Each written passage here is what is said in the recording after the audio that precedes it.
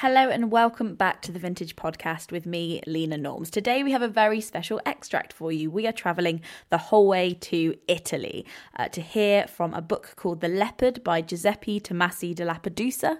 This is a really meditative read. It follows this character called Fabrizio, the charismatic prince of Salina, as he realises that the world might be leaving him behind a bit and decides to greet it head on.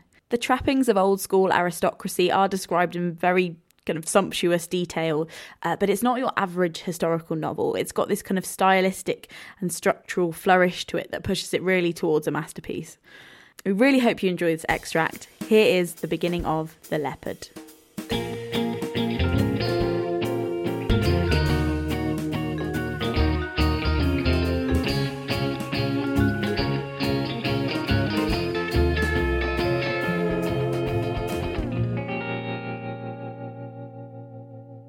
Chapter 1.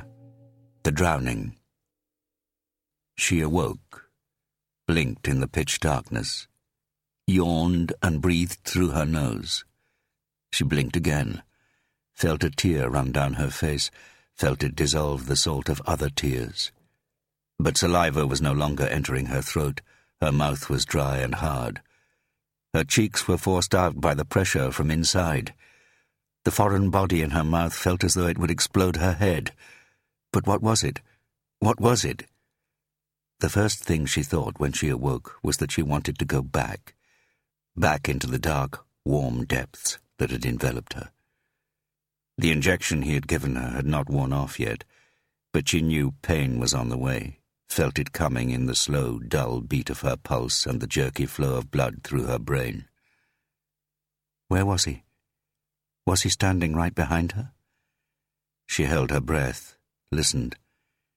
She couldn't hear anything, but she could sense a presence. Like a leopard. Someone had told her leopards made so little noise they could sneak right up to their prey in the dark. They could regulate their breathing so that it was in tune with yours, could hold their breath when you held yours. She was certain she could feel his body heat. What was he waiting for? She exhaled again, and at that same moment was sure she had felt breath on her neck. She whirled round, hit out, but was met by air. She hunched up, tried to make herself small, to hide. Pointless. How long had she been unconscious? The drug wore off. The sensation lasted only for a fraction of a second, but it was enough to give her the foretaste, the promise of what was to come. The foreign body placed on the table in front of her had been the size of a billiard ball, made of shiny metal with punched-out small holes and figures and symbols. From one of the holes protruded a red wire with a looped end, which instantly made her think of the Christmas tree that would need decorating at her parents' house on the 23rd of December, in 7 days. With shiny balls, Christmas pixies, hearts, candles, and Norwegian flags. In 8 days they would be singing a traditional Christmas carol, and she would see the twinkling eyes of her nephews and nieces as they opened their presents. All the things she should have done differently. All the days she should have lived to the full, avoiding escapism, should have filled with happiness, breath, and love. The places she had merely travelled through, the places she was planning to visit, the men she had met, the man she had still not met. The fetus she had got rid of when she was 17, the children she had not yet had. The days she had wasted for the days she thought she would have. Then she had stopped thinking about anything except the knife that had been brandished before her, and the gentle voice that had told her to put the ball in her mouth. She had done so, of course she had. With her heart thumping, she had opened her mouth as wide as she could and pushed the ball in with the wire left hanging outside. The metal tasted bitter and salty, like tears. Then her head had been forced back, and the steel burned against her skin as the knife was laid flat against her throat. The ceiling and the room were illuminated by a standard lamp leaning against the wall in one of the corners. Bare grey concrete. Apart from the lamp, the room contained a white plastic camping table, 2 chairs, 2 empty beer bottles, and 2 people. Him and her. She smelt a leather glove as a finger had tugged lightly at the red loop hanging from her mouth. And the next moment her head had seemed to explode. The ball had expanded and forced itself against the inside of her mouth. But however wide she opened her jaws, the pressure was constant. He had examined her with a concentrated, engaged expression, like a dentist checking to see whether the orthodontic brace was sitting as it should. A little smile intimated satisfaction. With her tongue she could feel circular ridges around the holes in the ball, and that was what was pressing against her palate, against the soft flesh of her tongue, against her teeth, against the uvula. She had tried to say something. He had listened patiently to the inarticulate sounds emerging from her mouth, had nodded when she gave up, and had taken out a syringe. The drop on the tip had glinted in the torchlight. He had whispered something in her ear. "Don't touch the wire." Then he had injected her in the neck. She was out in seconds. She listened to her own terrified breathing as she blinked in the darkness. She had to do something. She placed her palms on the chair seat, which was clammy from her perspiration, and pushed herself up. No one stopped her.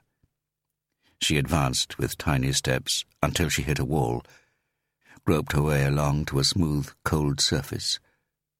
The metal door. She pulled at the bolt. It didn't budge. Locked. Of course it was locked. What had she been thinking? Was that laughter she could hear, or was the sound coming from inside her head? Where was he? Why was he playing with her like this? Do something. Think. But to think, she would first have to get rid of this metal ball before the pain drove her insane. She put her thumb and first finger in the corners of her mouth, felt the ridges, tried in vain to get her fingers under one of them, had a coughing fit and a panic attack when she couldn't breathe. She realized that the ridges had made the flesh around her windpipe swell, that soon she would be in danger of suffocating.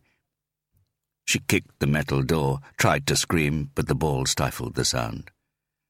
She gave up again, leaned against the wall, listened. Was that his wary tread she could hear? Was he moving around the room? Was he playing blind man's buff with her? Or was it her blood throbbing past her ears? She steeled herself against the pain and forced her mouth shut. The ridges were hardly down before they sprang back and forced her mouth open again. The ball seemed to be pulsating now, as though it had become an iron heart, a part of her. Do something. Think. Springs. The ridges were spring-loaded. They had jumped up when he pulled the wire. "Don't touch the wire," he had said. Why not? What would happen? She slid down the wall until she was sitting. Cold damp rose from the concrete floor. She wanted to scream again, but she couldn't. Quiet. Silence. All the things she should have said to those she loved, instead of the words that had served to fill the silence with those to whom she was indifferent. There was no way out. There was just her and this unbelievable pain, her head exploding. Don't touch the wire. If she pulled it, the ridges might retract into the ball and she would be spared the pain. Her thoughts ran in the same circles. How long had she been here? 2 hours? 8 hours? 20 minutes? If all you had to do was pull the wire, why hadn't she already done it? Because the warning had been given by an obvious sicko? Or was this part of the game, being tricked into resisting the temptation to stop this quite unnecessary pain? Or was the game about defying the warning and pulling the wire causing something dreadful to happen? What would happen? What was this ball? Yes, it was a game, a brutal game. And she had to play. The pain was intolerable, her throat was swelling, soon she would suffocate.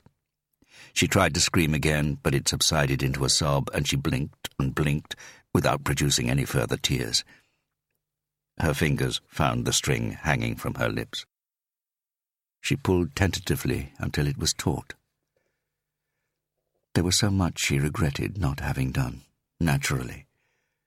But if a life of self-denial would have placed her anywhere else than here, right now, she would have chosen that.